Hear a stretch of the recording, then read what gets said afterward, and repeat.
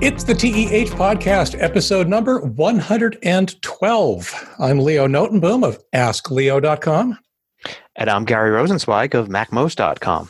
It seems like it's been weeks. Well, yes. I guess it kind of has. It has, indeed. The first week we missed was your fault, and last week we missed was my fault. How was your trip? So mine was good. I went on a rafting trip in Utah with some close friends. Oh, cool. And just down a little stretch of the Green River, completely off grid. Mm-hmm. There's nothing. I mean, you're out there in the middle of nowhere in Utah. It's not even a national park or anything like that. It's out there, and then to make things worse, you're down in a canyon the entire time. So if maybe there was a scant bit of service somewhere nearby, you weren't getting it down in the canyon. Right. So that was nice to be off grid. Of course, a little nerve wracking when you run websites like we do, because it's like, I don't know. God, what if it's down? Right. Well, yeah, I mean, because it's like basically from Tuesday in the middle of the day is when I go down the canyon to launch, and then it's not till Friday almost evening where I get my first signal back. So it's nerve wracking because you don't know if like 5 minutes after you went down, like the site went down, or some video you scheduled to post didn't post right. I mean, I had videos posting, I had my newsletter go out, everything automatic, and worried about what would happen. My nightmare scenario actually wouldn't necessarily be the site going down. I mean, yes, that would be a pain, and it would be, it would hurt in a lot of different ways. My nightmare scenario is actually having the site get compromised, and then having that be in place for like 4 or 5 days. And, I mean, I've got an assistant that would notice for sure. Yeah. And now that I think about it, I'm making myself a note, needs to know who to call when that happens. But that would be worse, because that actually, your site going down for a while, even if it's multiple days, you get back, you fix it, and it comes back up, and all is well with the world, and you recover. Things like a site compromise, on the other hand, if all of a sudden your server's sending buckets of spam or whatever, that can have long-lasting implications on your reputation and show up in everything from email deliverability to search engine ranking and so on. Yeah, no, that's definitely something that at some point in the future, I want to find a way to have a safety valve. Maybe have somebody like you've got an assistant or something where somebody I trust can maybe check on the site and has certain switches, and in case of disaster. Most of the time when I go on trips and stuff, I mean, I may be taking time off, but I can still check in. Absolutely. And that's a lot nicer than this when you're so totally off grid. But yeah, I'll talk a little bit more later about one particular tech thing, but it was, even going completely off grid, away from not only connections, but things like electricity and such, I find I still am using a lot of technology from, how the actual watercraft I'm using are designed, to the camping equipment, to the indispensability of my iPhone is like one of the primary tools I have when I'm out in the wilderness for GPS and, stargazing and photography. Sure. I mean, it's like, it's basically, there's only one tool that is attached to me and hanging more or less around my neck the entire time. And that's my iPhone, because it takes so much. I mean, there's so much it does, right? I guess I used to carry a camera and a compass and a map and, all these things. I was going to ask if you actually were carrying a camera as well, but no, you just you relied on the iPhone. I relied on the iPhone. I mean, for the type of pictures you're going to take when you're rafting a canyon, the iPhone's great. I mean, nice, big, especially I've got the wide angle lens on mine. So these beautiful wide angle shots, 4K video if I want it. It's perfect. It's, if I saw a owl or something way up on a cliff, I wouldn't be able to zoom into it like I would on a good camera, but I wasn't going to, take a couple pounds worth of photography equipment for the, that kind of thing. So, and non-waterproof camera equipment with me. Exactly. For that. Yep. Yeah. Rafting has its own special risks associated with it. Exactly. So how about your trip? So we went camping, but it was different. We do the kind of camping where you bring your bedroom, kitchen, and bathroom with you. We we have a travel trailer, an Airstream, Yeah. and we went out to a state park on the Washington coast. Surprisingly, waterproofing seems to be the theme because while we were out there, we had just this. The weather was great the week before. The weather is great now, but last week we had like torrential rains, and of course, when you're on the Washington coast, that's where you feel it the most. So there were a couple of days where we were basically, inside the trailer for the entire day, with the exception of potty breaks for the dogs, and just sort of looking out at the rainy weather. We did have some good weather, at times, and we were very fortunate. A couple of days actually turned out to be fairly pleasant. But and so, of course, we got to take the corgis out to the beach, and they had an awesome time running around, running their short little legs off. I ended up taking a video of them I actually ended up using 2 cameras. So, of course, since I'm traveling in a trailer, I have the opportunity to take more equipment than just my phone. So I actually had the phone with me at all times, the Pixel 4 XL. But then I also have a Sony ZV-1, which I've been using as my primary video camera for my Ask Leo videos. But it's also nice and light and portable, and it's got a handle on it, and it takes some very nice videos. And I actually took the Nikon, but the Nikon spent the entire trip in the trailer. The other 2 cameras were more than sufficient to do the deed. But I took some video with both the Sony and the Pixel, and stitched it all together through a little bit of a music track on it. Anyway, there's a link in the show notes for it of basically dogs running around on the beach and having a good time. And it'll be interesting to see. What I didn't realize, and I need to play with it some more because I haven't done that much video with the Sony, is I had it set for 1080p, which is fine. It's a nice looking video. But when I went to edit everything together, I realized that my phone was actually shooting 4K. And so, that is higher resolution and I was able to do a little bit more zooming in and all that kind of stuff. But the Sony supposedly does 4K as well, and I need to, when I'm using it in that mode, switch it over to 4K and see how it turns out. But I was pretty pleased with it. We had a good time, rain and all. We had a good time out there. It was nice to get away from everything. Unlike you, we were not off the grid by any stretch.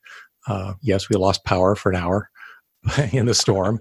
And yes, the park Wi-Fi was broken, which is interesting, A, that the park had Wi-Fi, the state park.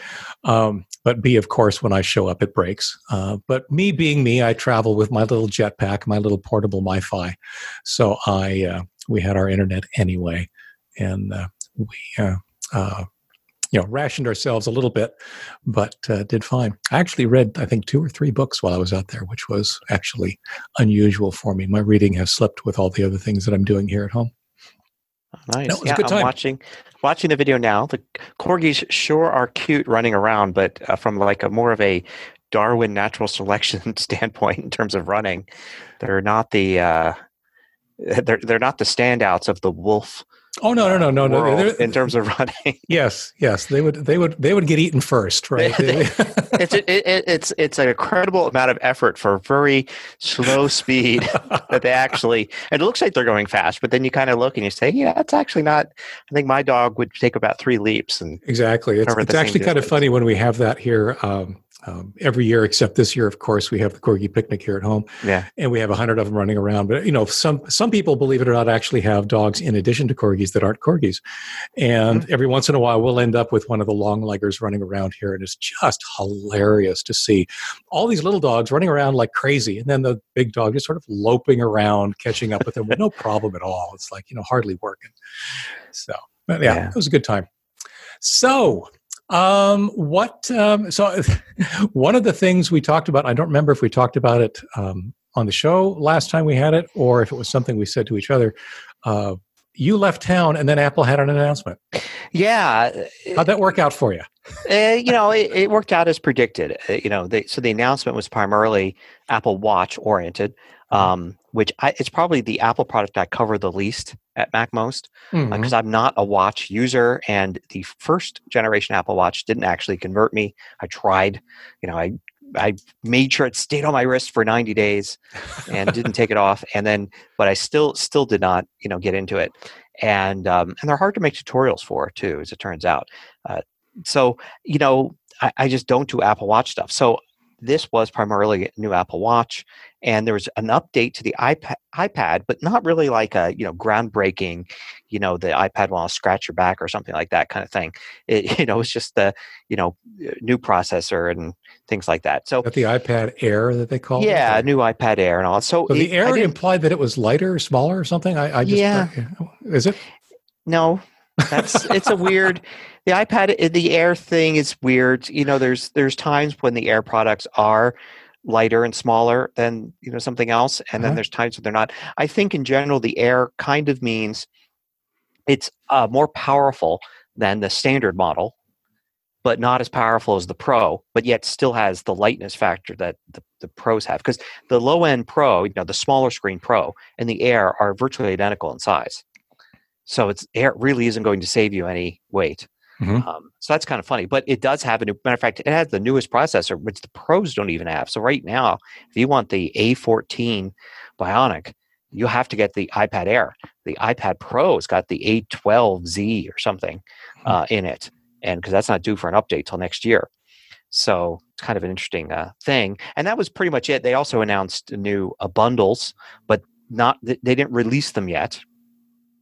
So it's just that they're going to have bundles, and we'll have more news for you next month, that kind of thing. So as far as announcements go, this was a good one for me to miss, and not do like a video on that day updating people to everything. There was no new Mac stuff, and very little new otherwise. But there were two notes. First, one note is that I did buy a new Apple Watch, so I'm going to try it again. Right? I tried Okay. Apple Watch 1 years ago, and now Apple Watch 6 adds an oxygen blood sensor, Pulse ox, right?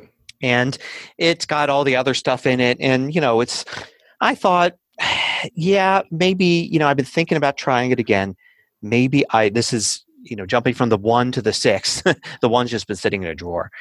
So maybe this is it. So I decided to get one, and it's still in order. It's still they weren't shipping immediately, so I'm still waiting for it.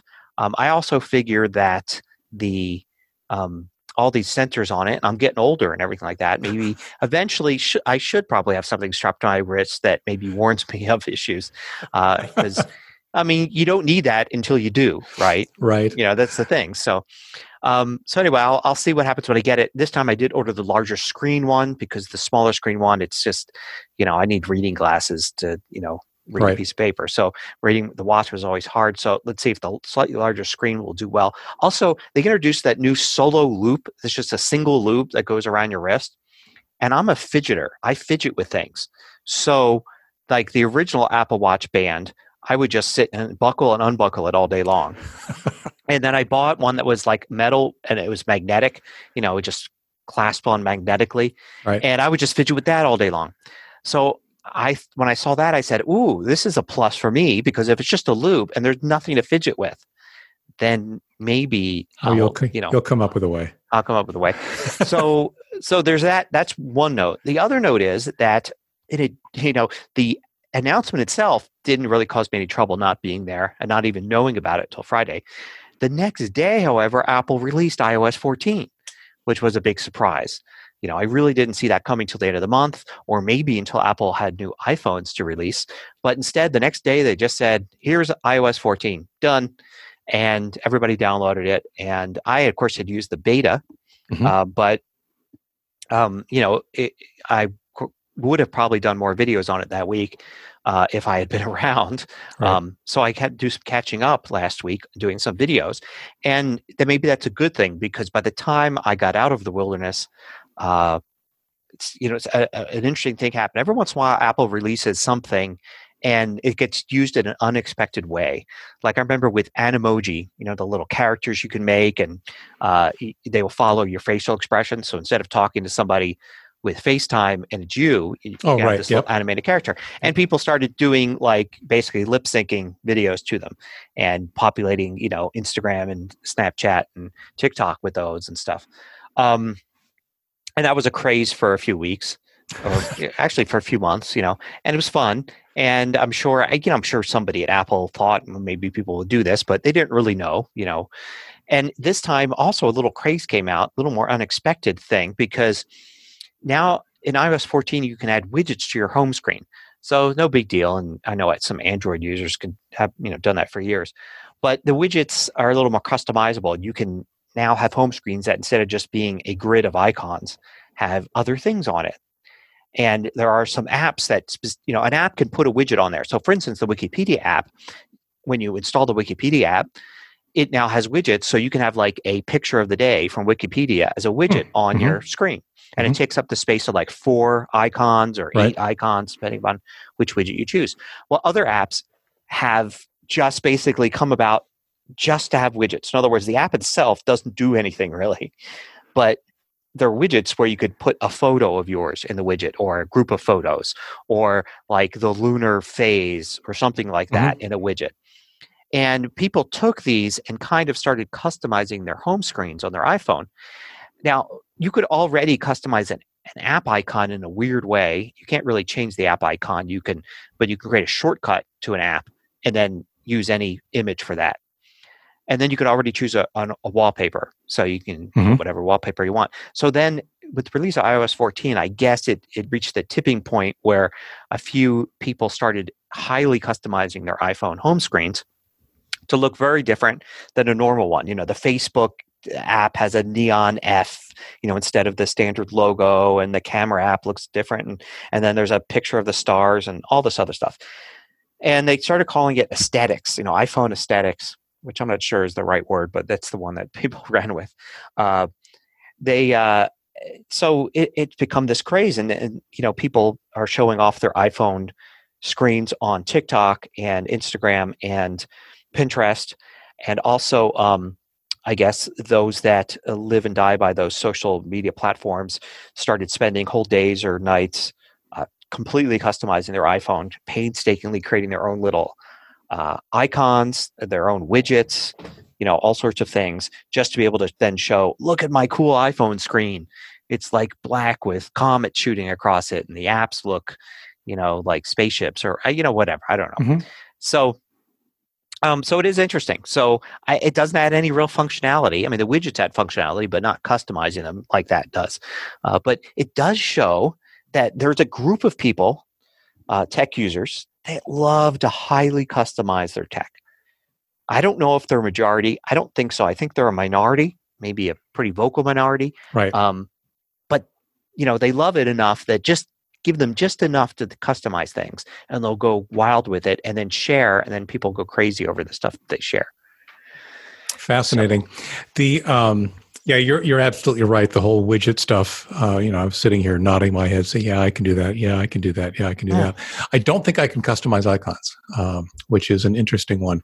But the thing that I find with widgets is that, to me, screen real estate is precious, and I have a really hard time dedicating like 4 icon slots to a widget. Right. So yes, I could put in a bigger date and time, or I could put in a photo or a gallery even, that would rotate through some pictures, or, like you said, the Wikipedia picture of the day or something like that. I'm just not willing to give up the screen real estate. I've got too many app icons on my home screen that I want to be on my home screen, that I'm constantly, it seems like, if I just had room for one more, I could, but so that's the only thing there. But yeah, welcome to the 21st century with widgets. Yeah. Well, I mean, it is interesting to think that I don't know. There's something about this. I see people customizing their Macs a lot. I see questions from people like, so a lot of people were upset that you couldn't easily change the app icons starting with macOS Catalina. The reason for that is because Apple put certain things on kind of like the system side and their system integrity protection. Right. And going in and changing an app, like downloading, say, Photoshop, and then creating your own custom icon for that app became a lot harder. Right. Because the idea is that you want to make sure you've got Photoshop and it hasn't been tampered with, right? So on the one hand, people want security. Yeah, I want to make sure it's the real Photoshop and not tampered with. On the other hand, people say, but I want to tamper with it, and not realizing that, of course, if you can tamper with it, then anything else that you install or, thing can also tamper with it. So people are genuinely upset that they can't easily, alter the icons on their Mac for apps. Can you still do the shortcut trick where you create a shortcut to it and have a custom icon for that? I don't know offhand. Because I certainly don't do that kind. For me, it's like if it's the Photoshop icon, it's the Photoshop icon. Right. It's like to me, if I make my own icon, it's a lie. If that's not the icon is a lie. It is. It's a lie. It's like I don't know. The icon is a lie. So certainly if I create something of my own, like a file or a folder, maybe I want to customize that icon. It's my creation. Sure, I should be able to create my own folder icons, but not for an app. But it is interesting to see like people, it's the competing wants and needs of users. You've got on the one hand, people saying, why just because I installed some software that I didn't know what it was from a site I didn't trust, why could that compromise my Mac? So Apple says, well, we'll make it so that even if you do that stupid thing, you can't compromise your Mac, right? And then they do that, and then people say, oh, now I can't customize my own icons. So it's it just goes back and forth like that. But to me, I'll get a question from somebody that says, oh, I'm part of like my company, I need to finish this project by Friday. It's a presentation and I got to figure out how to do this thing. And it's like, oh, okay, somebody really is in need here of something, trying to figure something out, and I'll try to help them. And then the next question I get is, yeah, I'd like to use a different icon for Photoshop. How can I do that? And part of me thinks, I don't you don't need to do that. Nobody needs to do that. You want to do that, I understand. And you have the desire to customize your Mac, but it's a different level of things like than the question I was just helping somebody with, which was like, an important work function. It's funny. This dovetails actually into something I was going to bring up a lot later, but I'll talk about it now. The article that I've been working on today, it'll show up published in a couple of weeks, is entitled, Can OneDrive be hacked? And what it really boils down to is that's the wrong question to ask, right? I mean, OneDrive, technically, sure, it can be hacked. Any online service can be hacked, but just how likely is it? Not very. What's more important is that you focus on your own personal security. That your account might get hacked is more likely than, say, OneDrive itself getting hacked. But it actually kind of follows that same line that people are sometimes asking the wrong question or worrying about the wrong things. Needing something to get your job done is one thing. Wanting to change an icon, worrying about OneDrive, the server's getting hacked. Yeah, we know you don't like Microsoft and you'd love for it to be true. But the reality is what's more important is this other thing over here. Happens all the time. I'm sure you see it too in other questions as well. Oh yeah, and it's tough. I mean, I can understand somebody reaching out to somebody like me and asking for, a critical question. I lost a file. I need to get it back. I need to, create this project for work or, something like that. And, but when there's something that's not necessary, like it would be neat if I could customize an icon, then it's like, well, try to figure it out on your own. But if you can't, I mean, do you really need to go the extra step of like, would you go to the Genius Bar and bother, the Apple text there? It's like, I want to customize an icon. I wonder what they would say. Like if you went and made an appointment at the Genius Bar and went up and say, yeah, I just want to show me how to customize an icon here. Like whether they would say, oh no, we don't do that, or they politely help. Or it's interesting because there's definitely a spectrum. It actually leads into something else I was thinking about as you were talking about the various customization options. I don't know about you, but over the years, I customize things less and less. And that's just because I end up reinstalling, and I don't want to go through all that work again. It's easier for me to either live with the defaults or customize just a few things that I think are really important than it is for me to spend that time after every reinstall or every upgrade, go through, tweak this, twiddle that, forget this, don't do that, those kinds of things. But it's a spectrum, because there are things that seem on the surface to be frivolous, like changing an icon for an app, and other things that actually could make a big difference to someone that still would fall into the category of just being a random customization. So it's an interesting problem to think about. How important do customizations become, and to whom?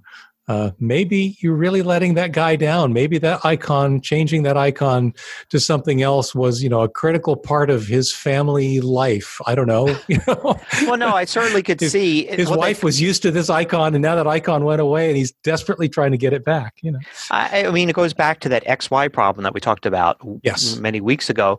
I mean, somebody could come up with, say, is there a way for me to make the font in the default template for Pages a little bigger?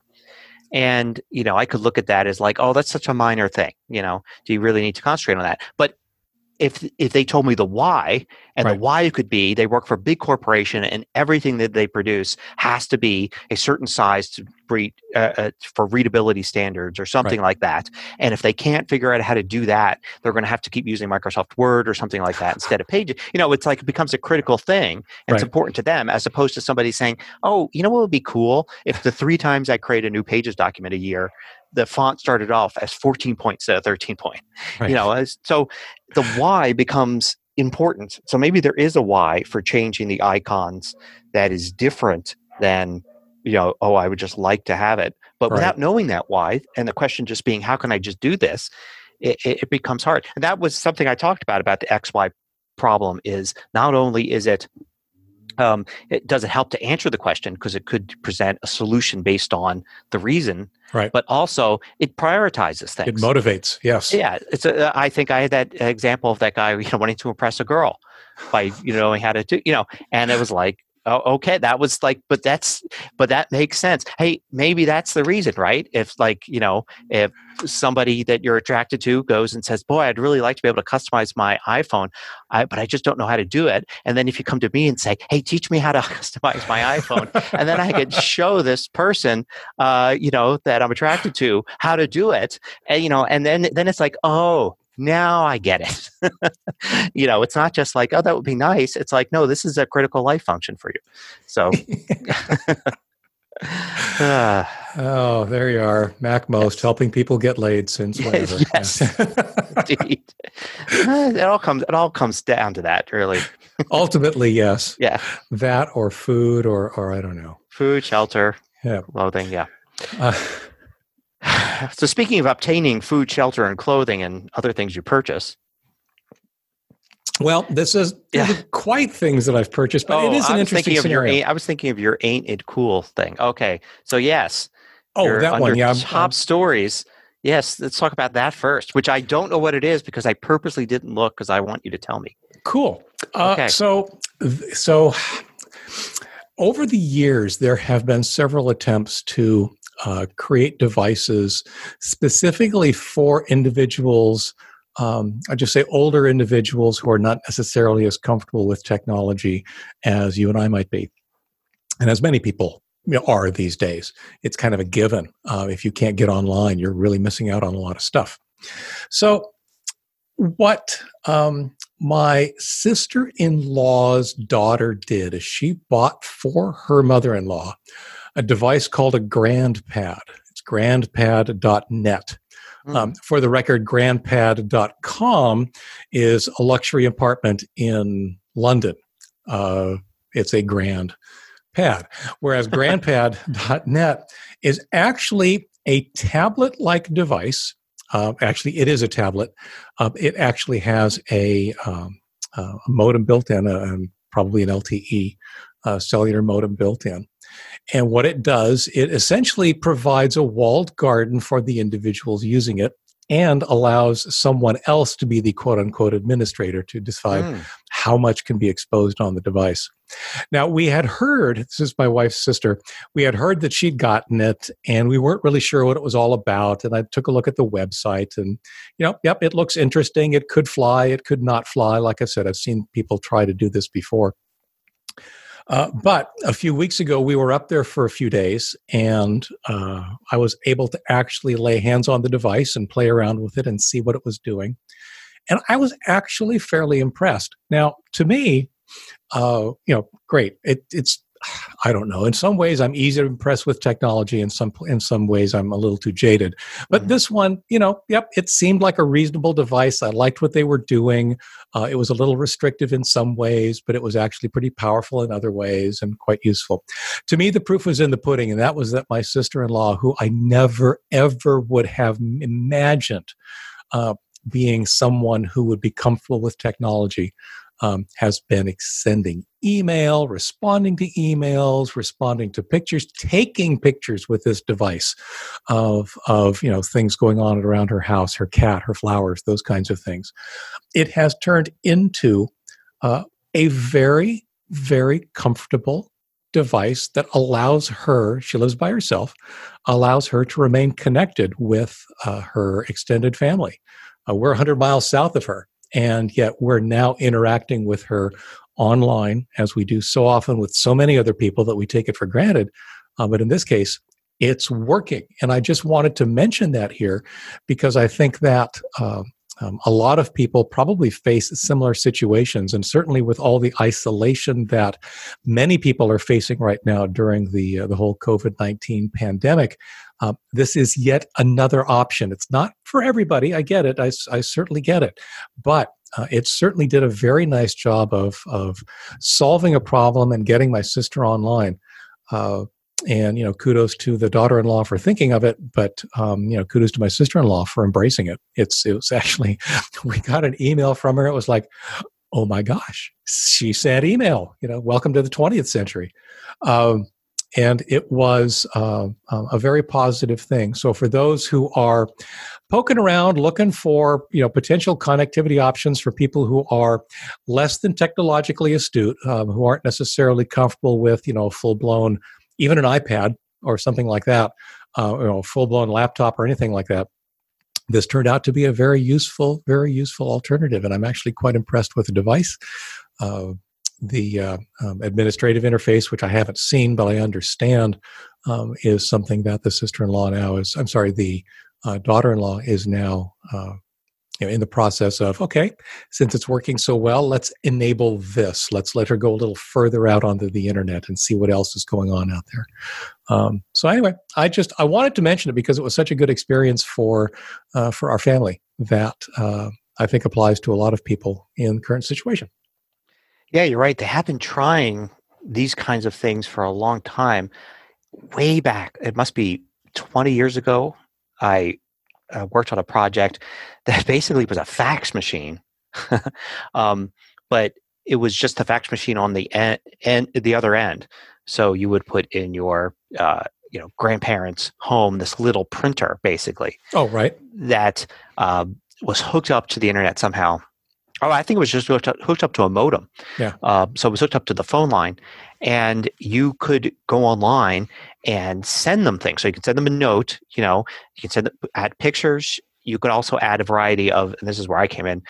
Things like a crossword puzzle or word search or a variety of different things, even articles on stuff, and put together this little thing very easily just by choosing some check boxes and then say send, and then I guess every once in a while this thing checked for something to be available, would call in and then would print out, like a fax machine, paper that had that on it. So they would get a piece of paper and they would have like a picture and a note, hi grandma, and this kind of thing. And I don't remember if there was a way for them to actually, like, I think maybe there might have been a way that they actually wrote on the paper and then they could put it back in the machine. I can't remember, but yeah, it was like one of the many things, as well as the different phones and tablets and devices. Facebook is kind of trying to be there with their little, Echo camera portal thing. Yeah. Portal. They're trying to do that. I know that some years ago, AARP had a device that, clearly it was a third party, but they were branding it, and I forget the name. But it was essentially just an Android tablet, with some default set of apps on it, and that never really did take off because it wasn't a good enough solution for the truly technologically concerned, and it just wasn't a very good Android tablet either. So they were struggling with that for a while. I think where this particular solution succeeds is that it is a very simple interface, intentionally so, and yet it does the things that my sister-in-law wants to do, and that's actually pretty cool. So it'll be interesting to see if Texas, and of course they're advertising now in AARP. Well, because that's their target audience, right? Sure thing, yeah. But to be honest, I suspect that their target audience is really the sons and daughters of the folks that are out there. So, but it's been a hard market to crack. Now, granted, I get that as we all age, it's a shrinking market. Because, of course, you and I, as we get older, as we get into those demographics, we're going to have whatever it is we're going to have. We're not going to understand those 3D holographic. I was going to say there'll be something else that will be new and exciting that we just won't be able to comprehend, and the kids will all shake their heads. You kids and your teleports and all that. I don't trust them. Exactly. So you mentioned the Ada Cool thing. I ran across this one this morning, and of course, it's happening here in Seattle. And I thought it was actually a fairly interesting development, a fairly interesting technique. Of course, one of the things that has taken off during, again, the pandemic are things like touchless card readers. So, or things like Apple Pay and Google Pay. Mm-hmm. I absolutely now will use that if at all possible, so that I don't have to touch a card reader, or I don't have to touch, anything that some horribly infected person might have previously used.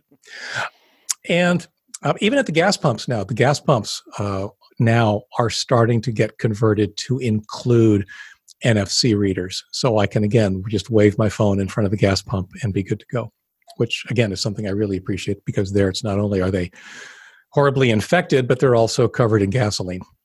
So the Amazon has introduced something that is essentially palm recognition. The title of the article was Amazon Sees Broader Audience for Its Palm Recognition Tech. And of course, there'll be a link in the show notes. And it's been apparently implemented in the 2 Amazon Go stores here in Seattle. And I just thought it was an interesting approach. It is essentially, it's a biorecognition. It's everybody's palm is essentially unique, mm-hmm. and you don't have to touch anything. It's not like you see in the movies where you put your palm on a piece of glass that everybody else has been touching. It is something where you're holding or potentially even waving your palm above some kind of a device that then reads it, looks at it, and interprets it. They indicated that it is more intentional than some of the other techniques like face recognition. You have to intentionally hold your hand or unclench your fist or open your palm above this device in order for it to be read. So it's not something that's going to happen accidentally, which I thought was actually a very nice touch. No pun intended. So I especially, like I said, with it being touchless, I don't know how fast it is, but that's the kind of a thing I suspect that will always improve. I don't know how accurate it's going to be as they build a database of palm images. I know that they don't store facial rec as images. They store it as some kind of a set of vectors across multiple points of an average face. But whatever they store, they need to store and be able to recognize quickly. I thought it was an interesting approach. I thought it was pretty cool. Yeah, I wouldn't be surprised if it's stored in some sort of hash where you can't actually get the data and somehow reconstruct the palm. Right, but it's a hash of something, right? Yeah, and the question is, it can't be an image because images are too variable. but they can do something like some kind of mapping of the creases and the lines and sizes and the shapes of various landmarks on a palm that they can then, like you say, hash so that it's a one-way thing. But I like the technique, and I like the timing, actually, given that we're all trying to be so much touchless. It's one of those things now where if I go into a store and they don't accept Apple or Google Pay, or they don't do the touchless thing, it's like, ew. Yeah, I know. Do I really have to touch something? I'm at that point, I'm grateful that inserting the card into a reader has me touching only the card. That's good, but better would be true touchless. Yeah, no, I definitely prefer it. I can't help but make the comparison to like palm readers, like actual people that will read your palm and try to tell your future. Oh yeah, maybe one of the benefits is as you check out, they tell you your lifeline. It'll tell you it's your love line, your lifeline. You get a little horoscope or something, or it just tells you cannot afford this product. I don't see this product you want to purchase in your future because your bank account is too low. May we recommend a doctor's appointment in the next 24 hours? Yes. There you go. Recommend a better job so you can have more income to afford all the stuff you want to buy from the Amazon store. It's interesting. It's the first I've ever heard of palm being used rather than a fingerprint or Face ID or something like that. But it does go along with this trend, I think, where science fiction points us towards embedded devices, having chips embedded in our hands or arms or, in our heads or whatever. But reality is pointing us towards things that are wearable or, things that like a palm or finger or face recognition where we don't actually have to alter ourselves. The technology on the other side takes care of that. Right. Yeah. Yeah. You don't have to have the number of the beast tattooed on you anymore. It's just the side effect of your palm. Exactly. So that hash turns out to be 666 for somebody. Probably. Yeah, I'm sure if it's a long enough hash that's in there somewhere, right? You can, That's numerology, true. The whole thing. You can look in either the Bible or the works of Shakespeare or something, and if you process the numbers enough, and you specifically want to find something, right. If you look for letters, you eventually will find it. And that's how numerology works. So it's the same thing with the hash for your palm or your facial recognition or iris or something. Yeah. So what you got? Oh, well, I just, usually I talk about TV shows and stuff, but I just, going back to the camping thing, I found it really interesting that I had taken many rafting trips in the past, and one of the problems is you keep that phone with you. How to keep that phone from getting wet, right, and going to extremes. I mean, I've done stuff where I've taken my phone, put it in an expensive waterproof case, and then enclose that in a kind of plastic bag, that kind of thing, and then put that in a dry bag, and then just done a lot of stuff, to try to make sure the moisture doesn't touch the phone, right. And phones have gotten better and better. The iPhone has gotten more and more waterproof. And on this trip, I did put a case on it, but it was more for impact resistance. In case I dropped it on a rock or something, and mud. I didn't want to get it dirty. It's the thing.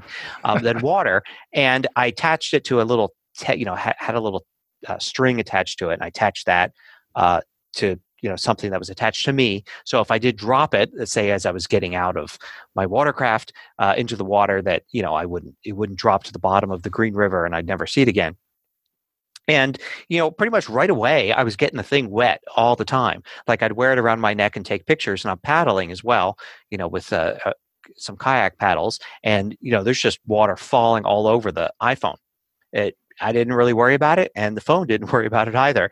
And then at one point, I did actually drop it, and it was on the tether, and I dragged it through the water, pulled it up out of the water, never missed a beat. And I was like, boy, not that many years ago, that would have been the end of the iPhone. Yeah, that's an instant off, yes. Instant off. And it did not even, there was nothing. I quickly forgot that it even happened. Is that something that... is officially part of the device, some kind of water resistance? Yeah, let's see. What does Apple say? Apple does have some sort of official line in, water resistance for the iPhone, probably under like tech specs or something like that. Let's see, Because I find it interesting. I Yeah. know that I've had phones fall into the water and start acting up like very soon thereafter. And I know that there used to be little indicators on the inside of the phone that Right. changed colors if the phone had ever been wet, so that Sure. they knew to void your warranty if you tried to get it fixed. Well, the iPhone 11 Pro, which is what I've got, Mhm. on the tech spec page says it is rated IP68 for water, splash, and dust resistance, and that gives it a maximum depth of 4 meters and up to 30 minutes in the water under IEC standard 60529. Wow. So, So you were really safe on that trip. Yeah, so it is Yeah. like an official thing, and they have like a footnote about it. Tested under controlled laboratory conditions with ratings, blah, blah, blah. It goes on Right. and on. Well, yeah, of course, if you were to drop it in the river and on the way it hit a rock that cracked the case, then all bets are off. But just, standard usage where you, like you said, you put it in a protective case, so that kind of stuff wasn't necessarily going to happen. I like it. Well, they show it. Yeah, they show it on commercials, like somebody by the swimming pool, and it's getting splashed constantly, and you see the water beating up on its surface as it sits there and is playing music or whatever. So they do actually show commercials where they show the iPhone getting wet and put that as a feature of the latest iPhones, that they can get wet to a certain amount. And this is the first time I've really tested that. Although I did actually mention this to my daughter, my adult daughter, who I mentioned, it's incredible that iPhones are so water resistant. It used to be you couldn't get them wet. And she looked at me and said, "Oh, so you're not supposed to take your iPhone in the shower with you?" I'm like, "Well, no." She goes, "Okay, well, I haven't been doing that every single day for the last since I got my iPhone." I'm like, "What? You're kidding me." So apparently, yeah. It's one of those younger generation things, right? Not only is the new iPhone pretty waterproof, but the younger generation doesn't even realize that it's not supposed to be waterproof. That just raises so many questions. Why is she taking her phone into the shower? Well, because when you're young, you need to check TikTok, Snapchat, your messages, and Instagram. You certainly cannot be without them for the length of the time that you're in a shower. Plus, you're usually using it to play music, so you've got the speakers off the bottom playing music. I just assumed when I heard music that the iPhone was on the counter, not actually. Right. Yeah, but apparently not. So, yeah. Okay, well. And I know Apple Watches, they show in a commercial, it's people diving into the ocean with their Apple Watch on. It's supposed to be even more water resistant. I wonder what it says on the product page for the Apple Watch, if it's the same IP, whatever rating. So Apple Watch Series 6, the newest one, and let's see, water resistant up to 50 meters. Okay, so that's pretty impressive. 50 meters. Huh. Yeah. So I guess scuba diving. Right. Okay. I was trying to picture. It's like, hey, your watch survived, but of course, scuba diving would be yes. So while you were chatting, I couldn't resist because I've actually never expected it. So I looked up my phone, the Google Pixel 4 XL, and the phones are equipped with a water resistance rating of IP68. Oh, hey, look at that! All right. We're going to go swimming next time. That's actually pretty cool. Summer together. We're going to get the pool with their phones. Well, around here, it means I didn't have to be quite so concerned when I was out in the rain last week in the storm.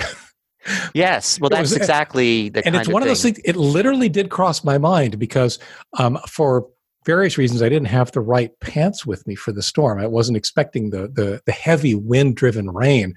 So I've got these nylon pants on, and my phone is in one of the side pockets on my leg. And of course, I got drenched. And I was actually concerned about the phone. And now I realize, I didn't have to be. You didn't have to be, yeah. Awesome. I guarantee you my phone was, just as wet during that time. And it didn't rain at all. Right. But right. No, but very yeah. cool. So anyway, so that definitely fits the definition of Ain't It Cool for our Ain't It Cool segment. So what do you have to promote this week? So what I want to talk about is Discord, not societal Discord. there's that's a different podcast. Yeah, that's our other podcast. No, there's basically, I want to say it's a glorified chat utility, but it's way, way, way more than that. Discord is what a lot of gamers are using to chat with one another while they're playing games, but it also includes the ability to live stream whatever it is you're doing. So if I'm running Discord and I fire up World of Warcraft, as I am wont to do, I get the little pop-up that says, hey, do you want to stream what you're doing on Discord? And no, I don't want to do that. What I've done, and I've seen a couple of other people do this with respect to their patronage or Patreon subscribers, is actually set up a Discord server for their fans, their supporters, their subscribers, their patrons to be able to check in and chat with one another and chat with whoever they're supporting when they're around in real time. So that's what I've done. AskLeo.com/Discord. It's a very limited release in the sense that I mentioned it only in the video summary of the newsletter that went out. I guess by the time this releases, it'll be yesterday on Tuesday, that this existed. So I've only got a very small handful of people. It'll go to a larger audience with the next newsletter. But I figured, what the heck, I'll mention it here to the TEH audience, in case they're interested. AskLeo.com/Discord will take you to a page that should grant you access to the Ask Leo Discord server, where you can chat amongst yourselves and with me when I'm online, which is pretty much all the time these days. I'm almost always online, and I've had just today, I've already had a few interesting chats with people from actually around the planet. That's one of the things that I find fascinating about what we do, is that without thinking about it, you think you're sitting here in Woodinville or the United States or wherever, but as it turns out, I heard from somebody in the UK. Somebody else mentioned that they were down in Johannesburg and it was time for them to go to bed.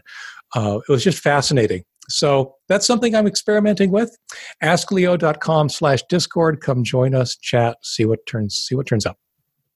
Cool. I love it. I don't use Discord much, but I am in a community or two. Yeah. And feel free to join. I'll send all the Mac questions to you. Okay. I just have one of my regular videos. I mentioned, iOS 14.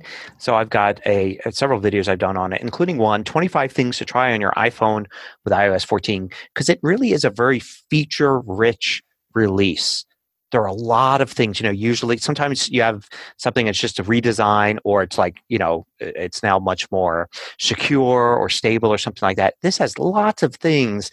They're like, oh, you can now do this. And there's this little thing that's different and all that stuff. So I actually started doing a video called 10 Things to Try on Your iPhone with iOS 14.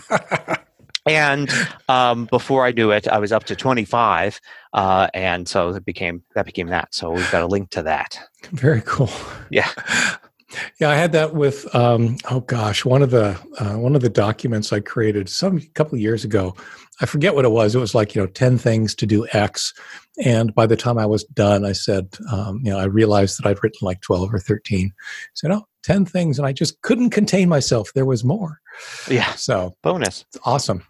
All right. Well, I think that pretty much is a good wrap up for this week. Yep. Let's see. The show notes for this week are at tehpodcast.com/TEH112. If you've got a comment or a question for us, you know how to find us on Facebook and Twitter at the TEH Podcast.